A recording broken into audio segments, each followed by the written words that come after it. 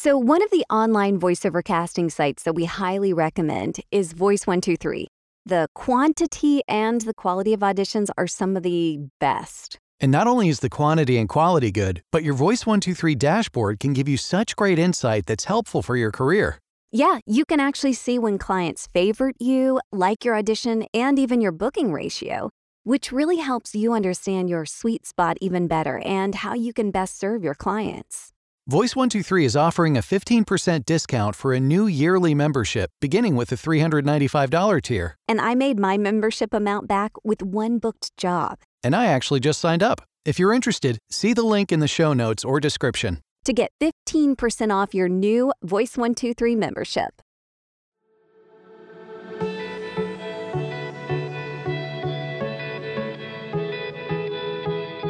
You're listening to the Atlanta Voiceover Studio and ProVoiceOverTraining.com podcast. Hey, I'm Mike Stout. And I'm Heidi Rue. We're both full-time voice talent and owners of Atlanta Voiceover Studio and ProVoiceOverTraining.com. AVS is a recording and training studio in Atlanta with virtual options available to join. And ProVoiceOverTraining.com offers on-demand video resources to better your voiceover career. Our purpose in creating both of these is to give you the resources you need to create the career you want. And that's exactly why this podcast exists as well. Each month, we bring on an expert to share their industry knowledge, insight, and helpful tips. Visit AtlantaVoiceOverStudio.com and ProVoiceOverTraining.com for more great resources. Well, we are so happy to have J. Michael Collins with us today. I mean, over 25 years as a professional voice actor, and he has worked with some of the biggest companies, brands, sport leagues, and organizations. And he has really established himself as a leading industry authority and demo producer. And not only that, but his wife and business partner, Anna, J. Michael, and Anna bought VO Atlanta or took over it after this past year. And Anna's really leading it. And it's the industry's largest and longest running conference. And he's also co-producer of the One Voice Conference USA. So he knows what he's doing. And then he hosts voice actors each year at luxurious venues in Europe for the signature JMC Euro VO retreats and so much more. So we're happy that he and Anna are over VO Atlanta now. Thank you so much. And so we wanted to talk to him a little bit about that, but also get to know J. Michael. So first of all, J. Michael, we are welcoming you in Atlanta and we're excited to see this year's VO Atlanta. Yeah. Well, thank you so much. It's a pleasure to be here. Thank you for having me on the podcast. And we're really excited. Atlanta is one of the great voiceover communities in the country and has supported this top-notch conference for so long. And we're happy to have the opportunity to keep it going. Well, J. Michael, I'd like to kind of go back in time a little bit and let people know, like, how did you even end up getting into voiceover yourself? Well, I'll give you the Cliff's Notes version, but it's almost accidental. I started when I was 12, 13. I was always that kid who had the cassette recorder and wanted to be in radio. And I wanted to be a shock jock. My parents, I don't know why they let me listen to Howard Stern when I was a kid, but they did. And I thought, hey, I'm going to be on the radio. I'm going to be a shock jock. So when I was 15, I lucked into an internship at a business news talk station in Dallas, Texas. I wound up inheriting a show, Drive Time Evenings, after they sold the station, but it was going to be a year before they changed formats and the guy who was running the show left. And so it's basically just reading copy off the Bloomberg Wire, nothing terribly complicated. But I actually got the chance to get into radio and thought, okay, here's my big break. And turns out they were paying me peanuts to do the radio show, but all of a sudden, the station sponsors started asking for me to do some of their spots. And that was not paying a fortune, but it was sure as heck paying a lot more than the radio job was. And for a 15 or 16-year-old kid, I'm like, oh, wait a minute, this is a thing. This is interesting. And so just over time, I went on to another station afterwards and continued to do spots for sponsors, and then started doing some spots that were just more widely aired locally, and got a little agency representation. And by the time I got out of college, I had a chance to go to law school, but I was already making a small but respectable living doing voiceover. And my family thought I was nuts, but I deferred for a year to see if I could keep it up, and did, and turned into a career. Wow. That's fantastic, especially starting out in radio. And I don't know if you knew, but Heidi and I started out in radio as well. Oh, very cool. Very cool. Unfortunately, we did not make that switch early in our radio career. Had we would have loved to, though. So as you take a gander back at the past, knowing what you know now, would you do anything different? I think the biggest thing I would do differently is if I knew, the first 10 years of my career were very much the old world brick and mortar agency based world of voiceover, which was great. I made a decent little income. I had a townhouse on a golf course. It didn't suck. But at the end of the day, if I knew what I know now about how effective we can be in finding our own work and going out and acting as our own representative in many cases, which isn't to belittle that. We love our agents, we love our managers, we love our people in the brick and mortar world of VO. But if I knew how much work was accessible on our own, I'd probably be retired right now and not talking to you guys. So, I think if I'd learned that 10 years earlier, that would have been the one thing I could change. And I think it's so cool that talent today are much more aware and have more accessible learning opportunities to understand how to market themselves, because we are in a world now where, there's so many different pillars of the industry and so many different ways to make money. And the more of those you have, the more diversified your industry income portfolio is, the better you do. Mm-hmm. Yeah. Out of all this, you have a lot of data as far as the length of your career. What do you think is one of the biggest contributors to your success over the years? I'm going to go outside the box here, and I think most people will give you some answer on performance, and I will say persistence is important. I think one of the things that is important for all talent is to realize, no matter what anybody tells you, this is a numbers game. Whether you are auditioning through agents or management or through pay-to-play sites or doing your own marketing, the more people who hear your voice, the more work you're going to book, period. So getting your auditions in, getting your demos out to potential buyers, that's critical. But if you ask me the question of what do you think the biggest contributor to my success has been, I think part of it's just, I learned early on in this business, just don't be a jerk. Yeah.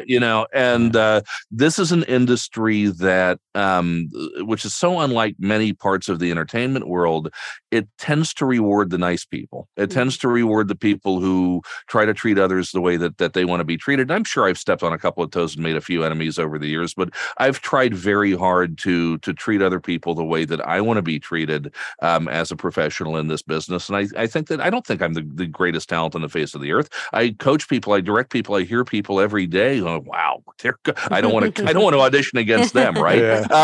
But I think part of it is just being a decent human being, and it'll carry you a lot further in this business than you might think. You've got to have some talent, you've got to have some technical ability and some business savvy, but just don't be a jerk. Yeah. Be nice and easy to work with. Yeah. So outside of the radio background and then in voiceover, what led you to moving toward demos and creating demos and then the whole conference thing? What was that like? Well, I always kind of joke that these things sort of do happen by accident. There's no grand plan. And I think people see the things that we do and they assume there's some master plan, but it's really one foot in front of the other. The demo thing started about a decade ago or so, where I would get national TV spots that I had booked back, and you always just anticipating, oh, this is great, I'm going to put it on my reel. And back then my reel was mostly actual work that I'd done. Yeah. And you would get these spots back and you'd go, my God, what did they do to the audio? Mm-hmm. And so often you'd get stuff that was really high profile but had been crunched so badly for radio or processed so much for TV that by the time you get the final, you're like, I'm not sure I want to put that on my reel, right? And so I started just doing my own, and I've got got an engineering background to some degree. Started doing my own. Started doing some for friends. I think I was charging $300 to people when I was doing the first demos I was doing, right? The next thing you know, people are like, oh, I got signed because of this thing you did, and I'm booking work because of this thing you did. Can you do some more? Can you do this? All of a sudden, I'm like, wow, this is a business. And I think Chuck Duran was probably the person who first turned demo production into an art form. Mm. And a lot of us kind of realized, hey, this is a thing where we can help to allow other talent to build their careers by creating reels that, show. I love the way Cliff Zellman always puts this really well. He says, the demo's your promise, and the demo should be reflective of the work that you want to do, not necessarily the work that you have done. And so it's a theater of the mind thing that allows talent to present themselves in the best possible light with production and with scripting and with direction that shows agents and casting directors and managers and buyers what they can do when they are given top level national copy and production and direction, and what their potential really is. And that's kind of how the demo business took off. The conference business, on the other hand, I mean, I started doing conferences. I think the first one I did was Voice in LA back in 12 or 14, and kind of fell in love with that. The first decade of my career, I wasn't as aware of the fact that there was this community around the industry. And once I had that experience, I was kind of hooked. And so I started seeking them out. And I spoke at Atlanta, maybe in its second or third year. I spoke at what used to be the Midwest Voiceover Conference in Columbus, Ohio. And I said, wow, this is a lot of fun. And what a great and enriching opportunity to, again, build that base of friends in the community. And it's just, it's all of us getting out of our padded cells and coming out and having fun and learning. And, and we're fun people. We're nice people. So with Atlanta, I over the years went from just being a speaker to, as the JMC Demos brand grew a little bit, we started to sponsor VO Atlanta. So I got to know Gerald pretty well. And I think a few years ago, just kind of casually said, hey, if you ever decide to get out of it, I'd love to be your first phone call, because we did, that's, of all of them, it's the one we'd hate to see go away, because it is such a community bonding exercise in so many ways. And so last year, I'd kind of gotten an inclination that Gerald was ready to call it and to move on to other things. And he initiated that conversation, and we just decided it would be a good fit at this time to not let it die, because it has been such an important part of the industry for so long, and to maybe take it to bigger and better places. Love that. Yeah, that's great. Yeah. J. Michael, you have seen the industry change so much over the years. Is there something different or something that you see in talent these days? Like, if you were to say, okay, this is the aspect of talent that it takes to succeed today in today's voiceover world. Is there anything that you see, like through people that come through to do demos or whatever? Is there that one thing that they have, or? Well, I can never give a short answer, can I? It's not that's okay. It's a podcast. I think in the old days, back in the old days, it was so much about what do you sound like, and the actual vocal quality was important, and that's less so today, depending on the genre that you're in.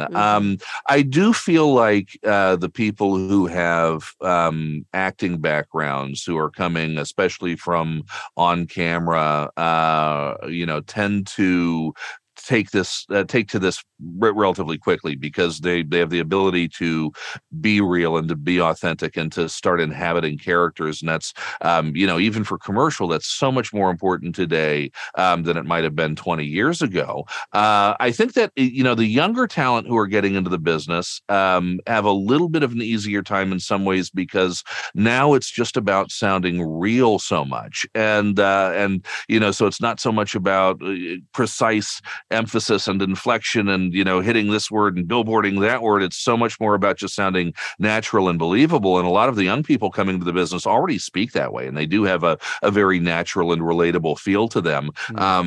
So I think that's helpful. But I will say this, that there is an element of natural ability involved in this business, just like there is if you're a singer or an actor or a quarterback, or an professional ice skater. Whenever I'm doing a talent eval with somebody, I always say, I'm not expecting you to be Tom Brady, but I need to see if you can throw the ball. Okay. Yeah. And there has to be some natural ability to throw the ball. There is a little bit of a, I worry sometimes that I see people who have been kind of chasing the mailman for 10 years, trying to do this, throwing a lot of good money after bad and not really getting very far. And part of that can often be that maybe that spark just isn't there. So I think people need to be honest with themselves as talent. If you've been after this for more than 2, 3, 4 years and you're not getting a lot of traction, have a frank conversation and see whether or not this really is the right fit for you. Because the talent that I see go to the top, yes, they work hard. Yes, they train hard. Yes, they get the education and they take the courses and they do the coaching. But they also have instincts and they also have a little spark of ability, and that has to be present. So I think have a frank conversation with yourself before you invest deeply in this business as to whether or not that exists or whether you're chasing a little bit of a dream. Mm-hmm. Yeah, wise advice. So, J. Michael, we got the map to the hotel. We're routing everything to which conference rooms and X sessions and all that good stuff, not forgetting the snack bar or maybe even the bar in that route. So Definitely the bar. Definitely the Oh, bar. sorry. So what can That's you out loud. what can you tell us about this year's VO Atlanta? What can voiceover talent expect? Well, also, we got some cool stuff. So I think the first thing that's going to rock people's socks is on opening night after the opening ceremony, we're not just dispersing. We have the live finale of the Ultimate VO Survivor competition, which is the voiceover industry's reality TV American Idol style contest show, which is led by Ellie Ray Hennessy and Deb Monroe. And that's just going to be absolutely bonkers. They've done it online for the past couple of years, and now they get to come in and take over the main room and the main stage for the evening. So that's going to be a lot of fun. I think also, the actual content itself, if you take a look at the lineup that we've put together, I'm not sure that there's ever been an assemblage of just incredible talent and wisdom and knowledge like this one. So whatever part of the business you're in, whether you're brand new or whether you've been doing it for 30 years, there's some content there for you. One of the things that we're really motivated by, though, is sort of improving the attendee experience and the creature comforts that the attendees can expect a little bit. I think we're looking forward to keeping all of the things that made VO Atlanta great over the years, and then improving on the things that could be improved on. So, for instance, we're going to have coffee and water and tea stations out, so you don't have to line up at the little convenience stand that they've got there for coffee. If you want a Starbucks, you're still going to have to go over there. But if you want coffee this year, it's going to be free, and you're not going to have to wait behind 30 people. We're trying to make sure that the catering is strong for the lunches. I did think they did a pretty good job with the catering last year. Some years it hasn't been great. Last year, I actually thought it was tasty. I usually go out and I actually had a couple of those meals, and that says something. So we're going to try and make sure those standards are up. One of the things Anna is doing, and this is where she really excels, is that she is on top of that hotel staff to make sure that service is crisp, it's faster, that the amenities that maybe disappeared during COVID are going to come back. We're hoping they're going to have room service again. We're going to make sure that the housekeeping is up to snuff, and just all of those little things. They do have a new general manager at the Airport Hilton, and I got to meet him on a trip over there about a month or so ago when I walked the site, and he's cool. He's an old school hotel guy.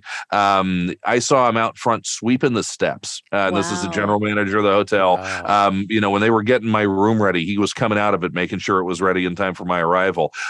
This guy's the real deal, and he takes customer service seriously. So I think people are going to see a little bit of a step up on that this year. And we're going to have some other cool things. We're putting some lounges together, some quieter spaces, some places where people can just hang out and chill. And we're going to have some great entertainment over the weekend too. So It's going to be a lot of fun. Oh, it sounds like it. Well, any last encouraging words to people that may be, thinking about coming to VO Atlanta this year?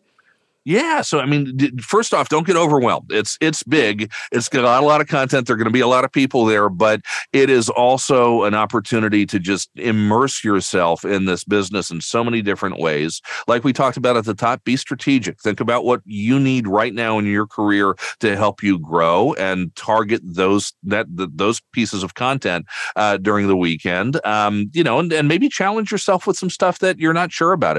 If you're not an animation person, you're a commercial and a narration person, but maybe you want to expand into something that's outside of your comfort zone. Go listen to some of our animation people. Go listen to Bill Farmer. Go get in there and play a little bit and challenge yourself. And biggest thing is just come and embrace the community, the love that we share for each other. This is within the entertainment industry. There is no group of people like voice actors. We're the only part of the industry where you don't have to look at your back constantly to see if there's a knife sticking out of it. We really are here to lift each other up, and nobody's hiding any secrets or trying to hide them behind a massive paywall. We all tend to get in there and share them, pretty freely. So, and also one other thing, don't be afraid to go up and talk to the big agent. Don't be afraid to go up and talk to the big casting director or, the animation legend or whoever else it is that you may find a little intimidating. You're going to be shocked that all these people are just people. They're all just as happy to be there as you are, and they would love to meet you, and we'd love to see you there. Great. And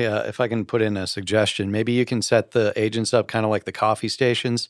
Just maybe we can just nice and easy. Oh right.